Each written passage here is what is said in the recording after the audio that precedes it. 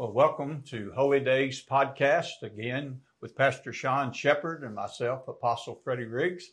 And we're here today to just share with you the Word of God, the readings that are followed along with the Jewish culture is what they'll be reading today. And so, Pastor Sean, take it away. So all around the world, every week, the Jewish people read certain parashas or certain teachings throughout the Bible, and that's what we'll be doing for the rest of the year, if we keep it up that long. So we hope to. Yeah. We hope to bring it to you. Try to walk along.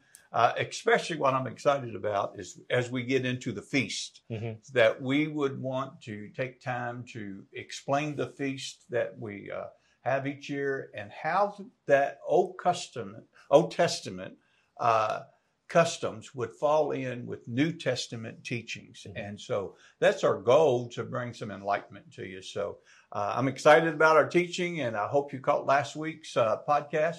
If not, go back and try to find that one so you'd be right up with us on this. So, Amen. All right, so we're at Parashat Vaera, and it means I appeared. So we're going to start out, in chapter 6, verse 2. And on the last lesson, we're going to go over a little bit of that. He says, I am Yahweh. I appeared to Abraham, Isaac, and Jacob as El Shaddai, which means God Almighty. But I did not reveal my name Yahweh to them. God gave the patriarchs titles, but he never gave them his name. So you got Elohai, you got Elohim, you got all these other ones that he revealed, but they were all titles. They weren't his name. How many names of God do we have? I know there's a lot of names of God. There's a lot. There's a whole lot of names. But I think 7 are the most popular names. 7 the most popular. Okay. The primary ones, but you got all the ones that, Sitkanu, Raphi, or Rofi, and the rest of those as well. All right. Every once in a while, I want to trip him up a little bit. Go somewhere that he hadn't studied yet. It's they got those primary ones, but throughout the Old Testament, there is a lot of them that we don't have in the English translation. So there is that, and it's what I'll have to do is bring them in on the next podcast. So. All right. Speaking of the last lesson, the apostle asked about the names of Moses, and he asked what this name means and etc. on that. So I brought in some of the names of that everyone called him, and these can be found in the book of Jasher. But Moses' real name was Tov, that they first called him. And it was his Hebrew name. Now, his father named him Havar when he saw him, said, this is a goodly child. This is a friend. Havar is friend. Okay. And then his mother called him Yakutiel. And Yakutiel is called of God. That's what his mother called him. She said, this child, I have prayed for this child. I have prayed for a deliverer. And you can find that in the book of Jasher where she talks about that. Yerid from Miriam, which means dropped, because she saw him dropped into the basket but when they sent him off. And this one's a little bit hard, but you got to think about it. Aaron was young at the time. So Aaron sees his father taking the baby away from the mother. And this is how this starts out. And he calls him Avi Zanuk, which means father abandoned. So that one's a little rough. But his nurse called him Avisok, which means anointed. When she saw him, says there's something special about this boy. And his grandfather called him Abidor, and his name was Kohat. That was his grandfather. But those can all be found in the book of Jasher. And now you know why I let Sean pronounce all those names. Now, in verses 4 and 5, this is God speaking. He said, and I reaffirmed my covenant with them under its terms. I promised to give them the land of Canaan where they were living as foreigners. You can be sure that I have heard the groans of the people of Israel who are now slaves to the Egyptians. So in verses 6 through 8, God says to Moses that he promises the promises he has for the people of Israel. And this is where, it goes into a little bit of the cups of the Seder Passover meal. So we have 4 stages or 4 cups. Mm-hmm. Okay. And these are going to be the blessings. I'm going to let the apostle read that to you. Okay, it says here in the scriptures, in verse 6, therefore says to the children of Israel, I am the Lord. I will bring you out from under the burdens of the Egyptians. And that's first cut. Mm-hmm. Okay. And I will rescue you from their bondage. Number 3, and I will redeem you with an outstretched arm and with great judgments. Mm-hmm. And then I will take you as my people, and I will be your God. Then you shall know that I am the Lord your God who brings you out from under the burdens of the Egyptians. So there's your 4 cups right there. Mm-hmm. And then verse 8, it says, I will bring you into a land which I swore to give to Abraham, Isaac, and Jacob, and I will give it to you as a heritage. I am the Lord. So we have the 4 cups here that celebrates the covenant, mm-hmm. which is celebrated normally in the time of April, mm-hmm. Around which feast exactly? So this is the Passover feast. The Passover feast. Which we'll be getting into in our next lesson. Okay. So we're a little bit ahead of ourselves. Mm-hmm. But while we read this passage, we wanted to bring out about these 4 cups of covenant that they talk about. And it'll be on April 6th this year. So when we get around that time, we'll either have a separate video where we explain this, or maybe a Wednesday night where we do the Seder meal. We'll have to see. And then I've been trying to talk them into it. We'll see. And he just mentioned something. We are planning or trying to plan a Seder meal mm-hmm. on a Wednesday evening here leading up in that week of Passover. And so we want you to go ahead and mark your calendar to come out that night. And it'll be a little different than this, but we are going to try to have a Seder meal. Mm-hmm. And I think it'll be really cool. And to see that. And we hope to be that morning, remind you once again. So this outline in those passages and what we read is very much like the end of the age. Mm-hmm. So if you see it and you think about it, he's freeing them from slavery, freeing them from bondage. He's rescuing them from the evil nation, and he's bringing them to a land of promise.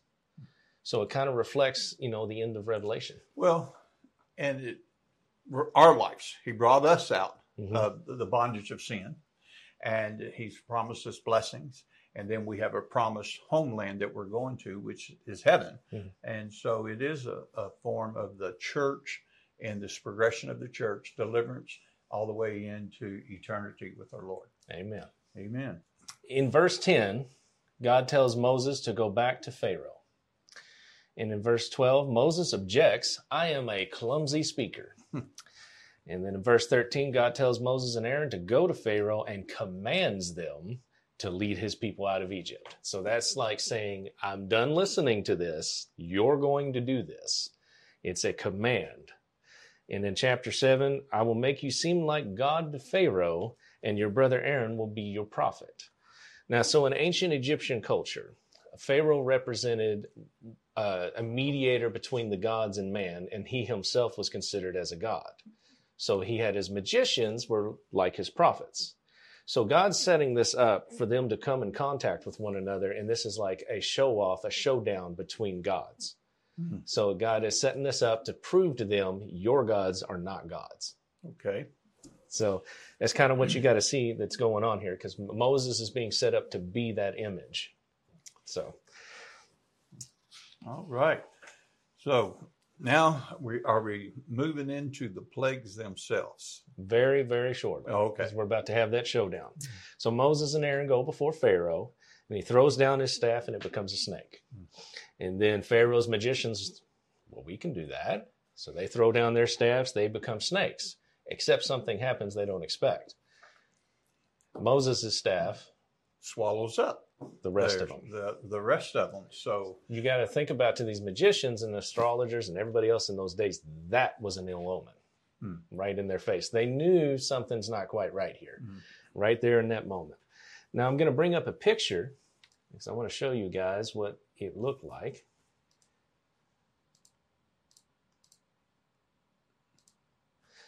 And here is Pharaoh's headdress. Now on the headdress of Pharaoh, it has the snake goddess Wadjet was one of the earliest Egyptian deities and was depicted as a cobra. So you see those snakes on top of his head.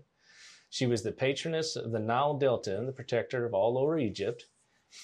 You know, Aaron's staff eating the other snakes was a Nile omen. In the end, Aaron was able to pick up his snake, and it became a staff again. It never says that the magicians were able to do that. So their snake wasn't there. Yeah. So if their snake was a snake the entire time and his staff was actually a staff, I'm just throwing that out there. Yeah. But, you know, in other words, Moses and Aaron, God is God. The battle is already over. Right there in that moment, it's proving something. All right. So this, you know, part was duplicated. And then you have it where Moses goes out to touch the waters. Mm-hmm. This is verses 14 through 17. God sends Moses and Aaron to strike the waters of Egypt. Now, when they do this, they turn them to blood. And this goes in the face of the Egyptian gods of Knom, which is the guardian's river source, Hapi, spirit of the Nile, and Osiris. Nile was considered to be his bloodstream. Mm-hmm. Now, in Knom, he was thought to have created things from a potter's wheel and then place it into a womb. They gave him credit for that. Like, he creates these things that he wants for himself. And I'll bring that out later because his wife is going to come into play there. And we'll see that in just a minute. But this plague was actually duplicated by the Egyptians. And you have to think about this because they don't always teach this in, you know, Christian Bibles and things like that or classes. Moses stretched out his staff across the land of Egypt and turned all of their rivers and sources to blood, but not the land of Goshen. So where did the magicians turn the water to blood? In the land of Goshen. So they went over there and demonstrated that they could do it. However, this is the funny part. After all this is said and done, and Pharaoh's heart is hardened, they have to dig for other water sources because every single water pot and everything else in the Egyptian land was turned to blood. So they had to dig for new water source at that point. You know, it's interesting on that turning the Nile. I mean, the Nile River. In 2019, I had a chance to go to Egypt, to Cairo, and I sat on the bank of the Nile and had lunch, and to see how massive, how wide the river was, how, you know, just this is not just going out in your backyard and you have a little small stream. This is a massive river, even today. And I don't know what it was that day, but it was. As I sat there, I thought about looking out and seeing that. And I'm trying to imagine it being blood before the eyes of all the people. Mm-hmm. So this was not something, a magic trick of a small area, but it was the whole river. And as you just stated, it went throughout the whole land with every water source they had. Mm-hmm. So it's when you get a chance to ever sit and see some of these places like that, and you recall back to mind these things. It's like mind blowing just to see what God does. And I mean, these plagues are not just minor things. It affected the whole entire land of Egypt, the whole ecosystem, everything. So wow. So, and we'll try to get some of those pictures next week because I know he has some. So we'll try to see if we can't bring those in. But we'll skip on to the next plague. You know, Pharaoh's heart was hardened. He sent them away. No, I'm not going to let your people go. So in chapter 8, verses 1 through 15, we're going to talk about the next one, which is Heket or Hecht, depending on how you look at it. And this is her picture. She had a frog head and was considered the goddess of fertility and wife to Knom, the guy I mentioned earlier. To the Egyptians, the frog was the symbol of fertility, credited with the annual flooding of the Nile. Now, God covering the entire land was a way of God saying, you think this is your God? Mm-hmm. And, interesting, they already had these images, and they already had these statues, and it was so these plagues were God was taking what they worship and turning it. You think it, like you said, you think this is your God. Look what I can do. So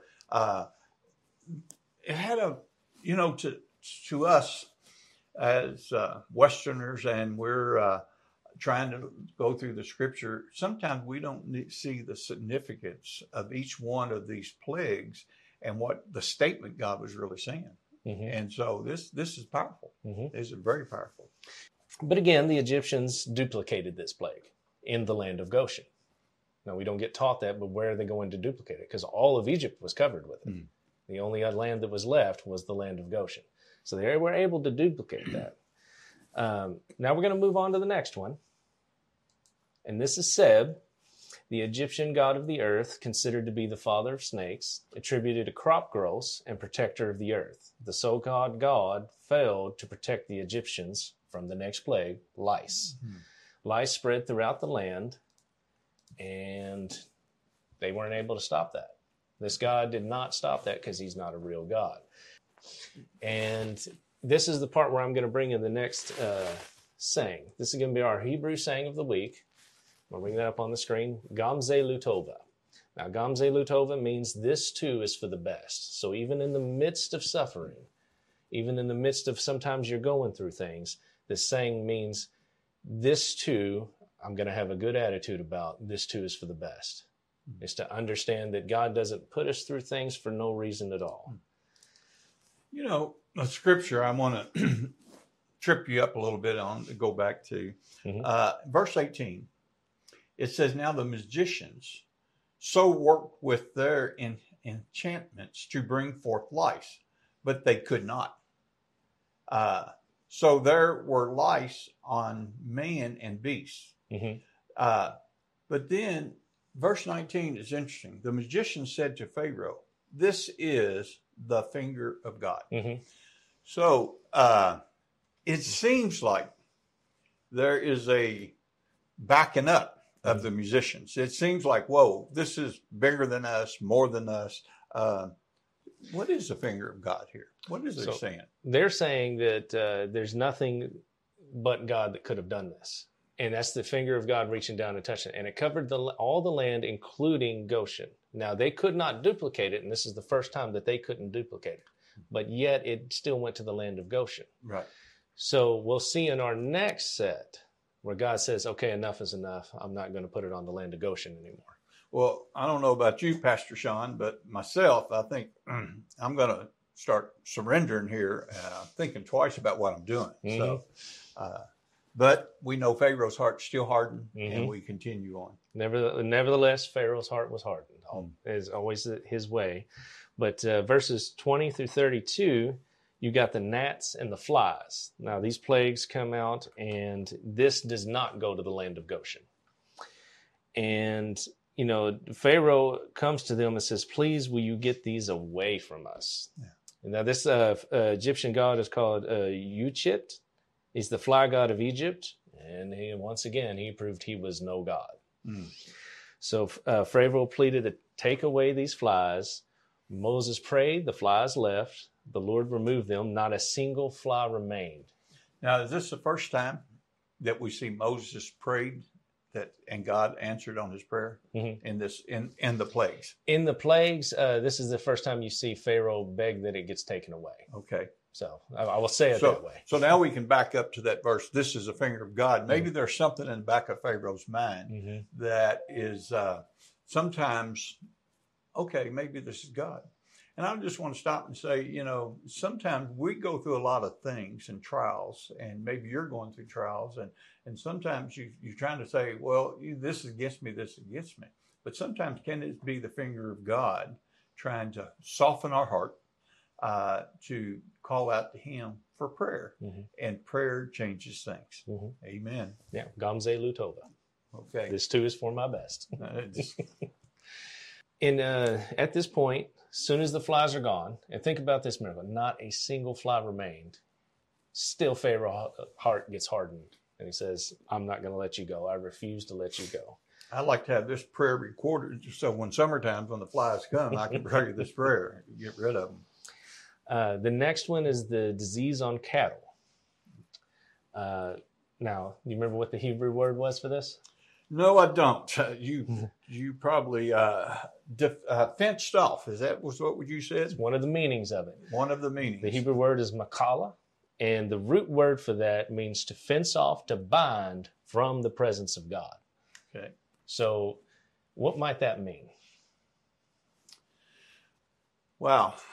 It can mean several things to us, but, separated, fenced off, out of his presence, it's a lonely place to be. Mm-hmm. You don't want to be fenced off from God. Absolutely. And every day, that's why it's important that we read his word, draw close, get in his presence, so that that's one thing I do not want in my life, to be fenced off from God, separated from God. And I think it's something that every person needs to every day strive to get closer to God. Mm-hmm. Amen. So where's this take us? This is on the disease on the cattle. This is chapter 9, 1 through 7. Mm-hmm. And God spoke to Moses to warn Pharaoh that if he did not let his people go, God would strike the livestock and not leave, but not a single one of the Israelites' livestock would be taken or diseased or damaged. Now, what would this have done? I mean, Pharaoh was rolling the dice, taking a gamble, mm-hmm. because the livestock was their food chain, mm-hmm. their food supply. And so this was, a big thing here now. So we're looking through these, and it seems like each one of these plagues is getting stronger, more intense, mm-hmm. and now getting into endangering the land. And this here is endangering the food chain. Oh, yeah. So I would kind of take this moment and kind of just think about it. Is this like a prelude to what would happen in the end of days? Because if it strikes the cattle and we no longer have meat, what might that look like? The same thing it did to the Egyptians. They didn't have any. Well, here we are in 2023, mm-hmm. and there's a lot of things happening in the world that makes us look and question, is the government, are they trying to control food for our land? And we go back to 22, mm-hmm. all of the trucking industry and the ships that set out in the harbor and wouldn't come in, couldn't unload. And I'm not trying to get into government of one party or the other party or nothing like that, but it was hardship. I mean, we went to grocery stores and there was nothing on the shelf. Mm-hmm. And right now, of course, they're saying the eggs, so it's you're paying. I don't know what the price of eggs are. My wife does the shopping, but Facebook tells me they're $27 a dozen. So, and I know they're not that, but still, there is a sense that our food is being controlled by the economy and different things around the world, and the hardship is already put on us. So this year was definitely going to be hardship placed on them. Absolutely. And that's the way you got to kind of look at each one of these plagues is like a prelude or a representation of what we're going through, because we're heading into those times. And one thing I didn't mention in the previous lesson, the very first thing that they did to the Israelites was tax them. Yeah. And that tax heavily, and it just got worse and worse as time went on, as they were slaves. But once again, Pharaoh is having none of it. Mm-hmm. He doesn't repent. But this plague went into the face of these gods, Ptah, Hathor, Nevis, Ammon, and all of these Egyptian gods were associated with bulls and cows. So once there's God proven, they're not God. They're not your source. They never were. And the next plague is through Exodus chapter 9, 8 through 12, and is boils. So the Lord told Moses and Aaron to take a handful of soot and from a brick kiln and have Moses toss it into the air, and Pharaoh witness it. And when they did this, and the ashes spread like fine dust all over the land, it causing festering boils to break out on people and animals, everything. And so it did. And then Pharaoh still refused to listen. But, he begged once again to both of these, take these away. So Moses would go and pray, yes, I'll let your people go. And then after everything's gone, no, I'm not going to let them go. So the plagues before were nuisance and hardships, touched their economy, and now he's touching their physical health. And it says it even touched the magicians and the people of his court. The boils touched everything. Yeah. So this went into the face of the gods of Egypt, Sekhmet, Serapis, and Imhotep. These were the gods. Sekhmet was the goddess of epidemics, and Serapis and Imhotep was the god of healing, or supposedly. And they couldn't stop this. So they was no match for God. No match for God in these plagues. So this should have ended right here. Pharaoh should have. You would think. And at this point, his magicians couldn't even appear in the court because they were afflicted. So they weren't even there anymore. So now Pharaoh is all alone by himself. In his court, all he's got is him and his guards and, negotiating with Moses and Aaron, acting like he's still the one in charge. So this is where we get to the hail. And this one is going to bring up on the screen for you, and we'll read through it. And Exodus 9:13 through 15. Then the Lord said to Moses, get up early in the morning and stand before Pharaoh. Tell him this is what the Lord, the God of the Hebrews, says. Let my people go so they can worship me. If you don't, I will send more plagues on you and your officials and your people. Then they will know that there is no one like me on the earth. By now, I could have lifted my hand and struck you and your people with a plague to wipe you off the face of the earth. So in that particular passage, he's not playing around. No, it's getting serious now. 16 through 19. But I have spared you for a purpose, to show you my power and to spread my fame throughout the earth. But you still lord it over my people and refuse to let them go. So tomorrow at this time, I will send a hailstorm more devastating than any in all the history of Egypt. Quick, order your livestock and servants to come in from the fields to find shelter. Any person or animal left outside will die.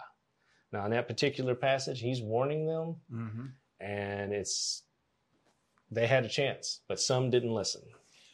But, the next verse we'll get into this, and it's going to explain a little bit that even though they weren't listening, they did heed to this warning, because we're going to read that here in this next verse.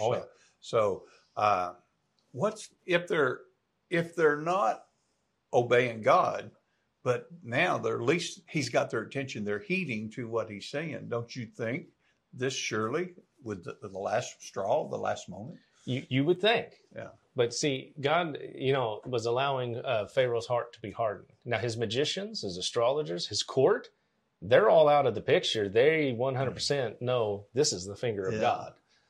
Wow. But let's read verse 20 there. Okay. Some of Pharaoh's officials were afraid because of what the Lord had said. They quickly brought their servants and their livestock in from the fields, but those who paid no attention to the word of the Lord left theirs out in the open. Wow. So we still have some that are rebellious, but that many are starting to cross over. Yes. All right. Then the Lord said to Moses, lift your hand towards the sky so hail may fall on the people, the livestock, and all the plants throughout the land of Egypt. So Moses lifted his staff towards the sky, and the Lord sent thunder and hail and lightning and flash towards the earth. The Lord sent a tremendous hailstorm all against the land of Egypt. Never in the history of Egypt had there been a storm like that, with such devastating hail and continuous lightning. Verse 25, it left all of Egypt in ruins. The hail struck down everything in the open field, people, animals, and plants alike. Even the trees were destroyed. The only place without hail in the region of Goshen, where the people of Israel lived. Then Pharaoh quickly summoned Moses and Aaron And this time he says, I have sinned, he confessed. The Lord is the righteous one, and my people and I are wrong. Please beg to the Lord to end this terrifying thunder and hail. We've had enough. I will let you go. You don't need to stay any longer. That is so powerful. And this was definitely just thinking about the hailstorm. We had some hail about a week and a half ago. And I was just showing Becky yesterday, we have our holly bushes out front. They're bushes, but there's no leaves on them now. And they normally say green leaves year round. But the hail that we had knocked off so much of the leaves off of those. And another tree in the back is just like, wow. And that was a small hailstorm. This was something major. Pharaoh here says, I've sinned. And, beg. Now it's not asking. He's begging. He's begging. But this should be the end. This should have been the end. It should have been the end. And you were sharing something with me just starting into this about how in Revelations that they only talk about the 6 or the 7 bowls as a parallel to these plagues. So is this the time to share a little of that, or we want to wait just a little bit? We can go ahead. In chapter 17 and 18 in Revelations, it talks about these bowls being poured out. But at this point where it's talking about that 7th bowl, these cities and places are being destroyed on the earth. It talks about Mystery Babylon being destroyed and decimated. Now, in the Jewish commentaries, they say that in this Egyptian plague, the hail was actually around 100-pound hail from the recorded events. From the history they found, 100-pound hail. That is well beyond what we can consider. We've never seen anything like that. I remember a few years back, they had baseball size hail. And I remember some saying they were a pound. But wow, going into 100 pounds. And that may have been a half a pound, they said, sometime back. But 100-pound hailstone. You can imagine what that would do to a city. Yeah. So what that would do to a building, even made of stone, or could it knock them over? And not everything in Egypt at that time was made of stone. No. That was made of brick, just like the Egyptians was making out there in the mud and the clay. Absolutely. So it was an earth brick, and that could destroy that very easily. As a matter of fact, it says it destroyed all the crops except the wheat because it hadn't started budding yet. Interesting. What about the children of Israel? The land of Goshen did not have a single piece of hail drop on it. No. Not one piece. God protected his people. Amen. So this went into the face of the goddess Nut and Isis and Seth, the agricultural deities. But Nut was the one over the goddess of sky, and Shu is the god of the atmosphere. So clearly, they weren't God, once again. And Pharaoh, once again, begs them to leave, take your people and go. And then as soon as they pray and everything's taken away, Moses goes out of the city. Pharaoh changes his mind again. Once again. So what do you get out of all of this? Well, God is patient with his people. And here, God was establishing he is God. And that man's heart, sometimes when God does the miraculous for man, they still turn their heart against God. And as a pastor over the years, I've seen people come to the Lord. I've seen the Lord do great healings in their bodies. I've seen God deliver people and just many things. But just a short time later, they turn away from God, or they quit coming to church, or things of that nature. And even tried to rationalize that, well, maybe I didn't really have that sickness the doctor said I had after all. So in a sense, people go back and harden their hearts. They still want to do things their way. And Pharaoh here, even though he recognized that God is God and the Almighty and in control, Pharaoh still did not want to relinquish his own control.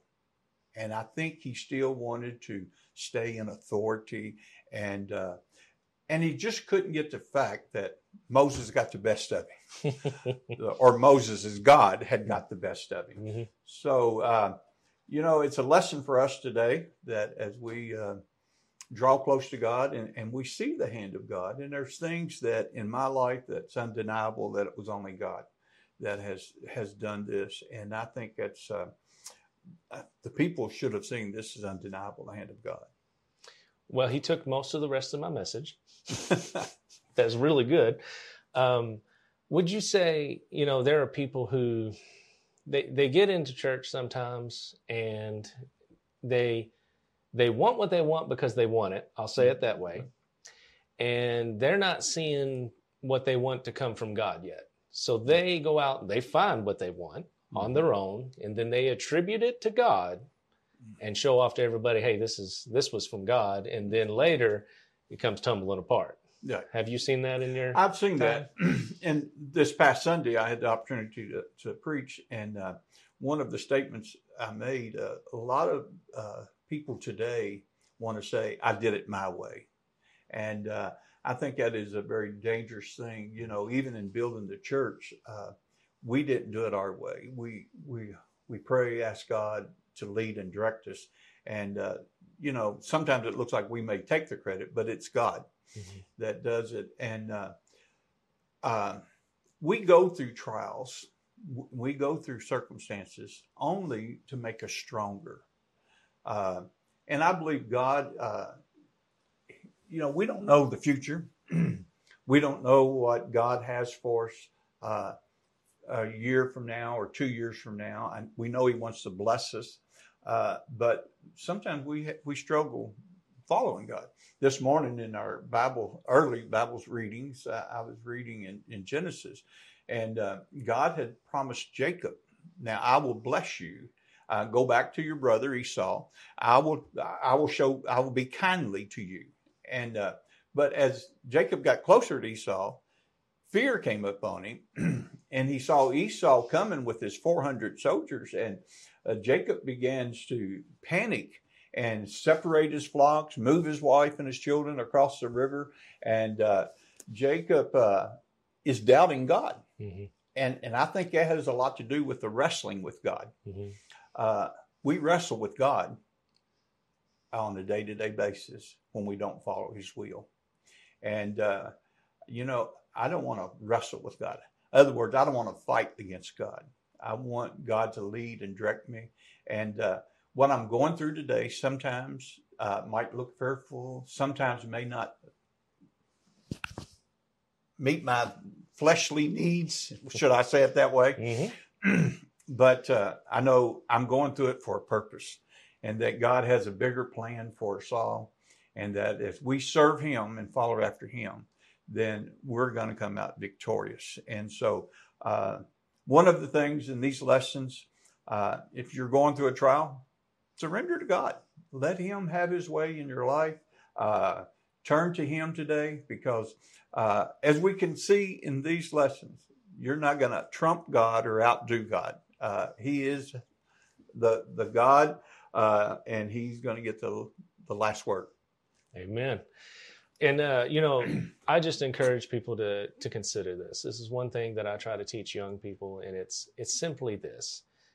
God speaks to us through a still small voice, and we have to pay attention and listen, because in the world today, we have so many voices yelling at us, mm-hmm. and we have so many thoughts yelling at us.